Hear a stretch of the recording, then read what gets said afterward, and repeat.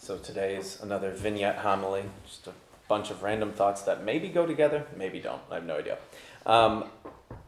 But wow. So recently the thing that's been kicking around my head, and it seems to just be brought up in a lot of scriptures in a lot of different ways, is this idea of the Word of God, the power of the Word of God. And if the Word of God is, as we say, Jesus Christ, he is the Logos, the one word spoken by the Father.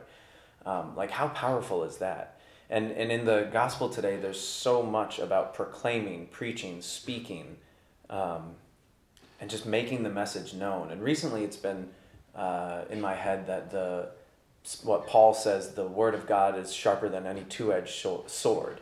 And somehow, how does that relate to Jesus being the Word of God? That he is this divisive tool that splits truth from falsehood, that splits friendships, families, and those who believe and don't believe. And he says it even here, those who believe will be saved, those who do not believe will be condemned. That's a harsh statement. In the other scriptures, who can accept this harsh saying? But it has to be true, because you can't have both truth and falsehood at the same time coexisting together. You can't have Jesus being the Word of God, the Son of God, the Savior, and also every other religion being just the same, and it doesn't really matter. There is a division that happens between truth and falsehood. So that one's not really thought out in my head a lot, but just that's been kicking around, and the idea, the prevalence of just him telling the disciples to go preach, to go talk, to say the gospel. And in this it says every creature. So I'm sure at some point someone was trying to baptize animals or something. But no, he said every creature. But maybe that's a little too close of a reading, a little eisegesis there. But I don't know. Just the idea of the Word of God being powerful. And then in the Psalm today, Psalm 89, where is it? Blessed the people who know the joyful shout. Like that also, in a different way, not in like a proclaiming word way, but a joyful shout. What does this mean? Blessed are the people who know the joyful shout. There is a shout that is joyful above other shouts. Well, yeah, absolutely. We know this to be true. I think of any time I pick up a weight that I don't think I can do, and I pick it up and I put it over my head, or I do what I'm supposed to do, I let out this tremolo. Yeah! What is that? Why do we do that? Maybe that's just a man thing. I don't know. I don't know what you nuns do. You're just picking up stuff, screaming in here. But for me, that is a joyful shout. And it's something so silly. Like, I'm picking things up and putting them down.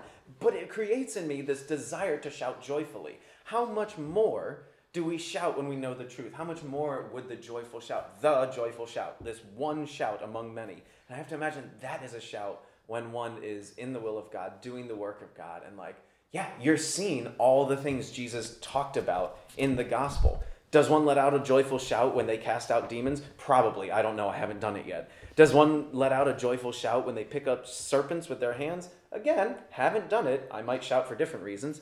But does one let out a joyful shout when they lay hands on the sick and they recover? Absolutely. I have to imagine that's just, whether you do it in front of the person or not, I don't know if you'd want to scare them, but letting out a joyful shout at some point, just going out into the middle of the field and just shouting to the Lord because you're so excited about what he's done for you. And then my last thought is that I believe St. Mark, whose feast day obviously we're celebrating today, I think he was an introvert. Because as I was going through preparing, I'm like, oh yeah, St. Mark, Sons of Thunder, definitely, yeah. Wait, no, that wasn't him at all. Oh gosh.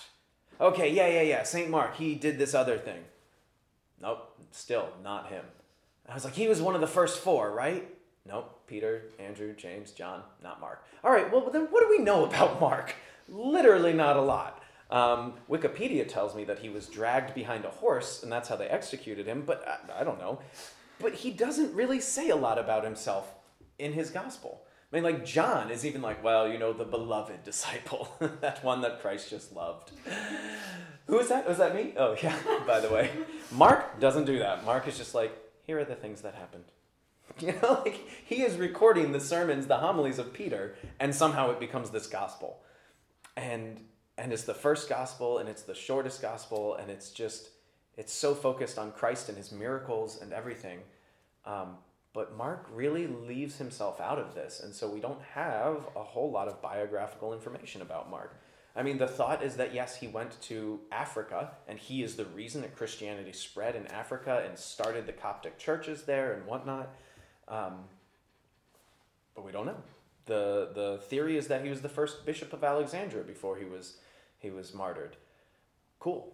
But Mark wasn't writing other letters, like Peter. We read from Peter today, and it just happens to mention Mark. Mark, my son. Well, okay, so let's think about, though, the qualities that Mark might have had in order for Peter to be so enamored with him that he wants to spiritually adopt this guy.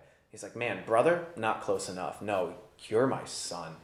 One might say in whom he was well pleased. I don't know. But the point is that I feel like if we read the first reading from the letter of St. Peter, like it's a nice mental candy. This is complete poetic license, but it's nice mental candy to just think about maybe Peter was writing and he was thinking about the good qualities of Mark.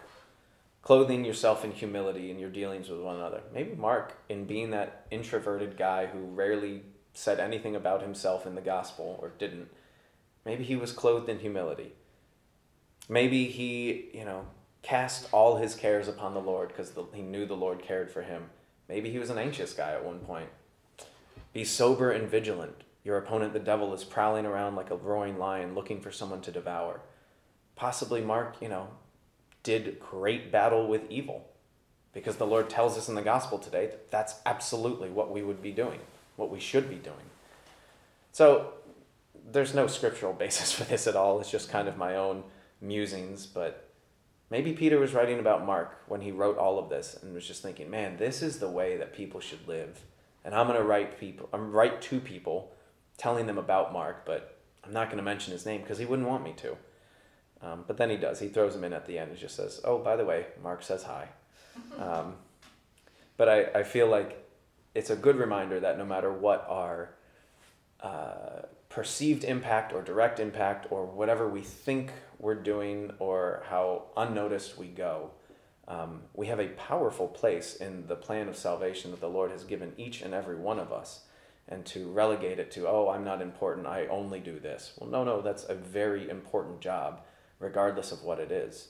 And the saints have gone on to confirm that, but I think, we can see it from the very beginning with the apostles. You have those that we know a lot about, and then those who we might know their name and maybe their profession, and that's about it, and the way they died. But each one of them had a very specific and important role, and so do we.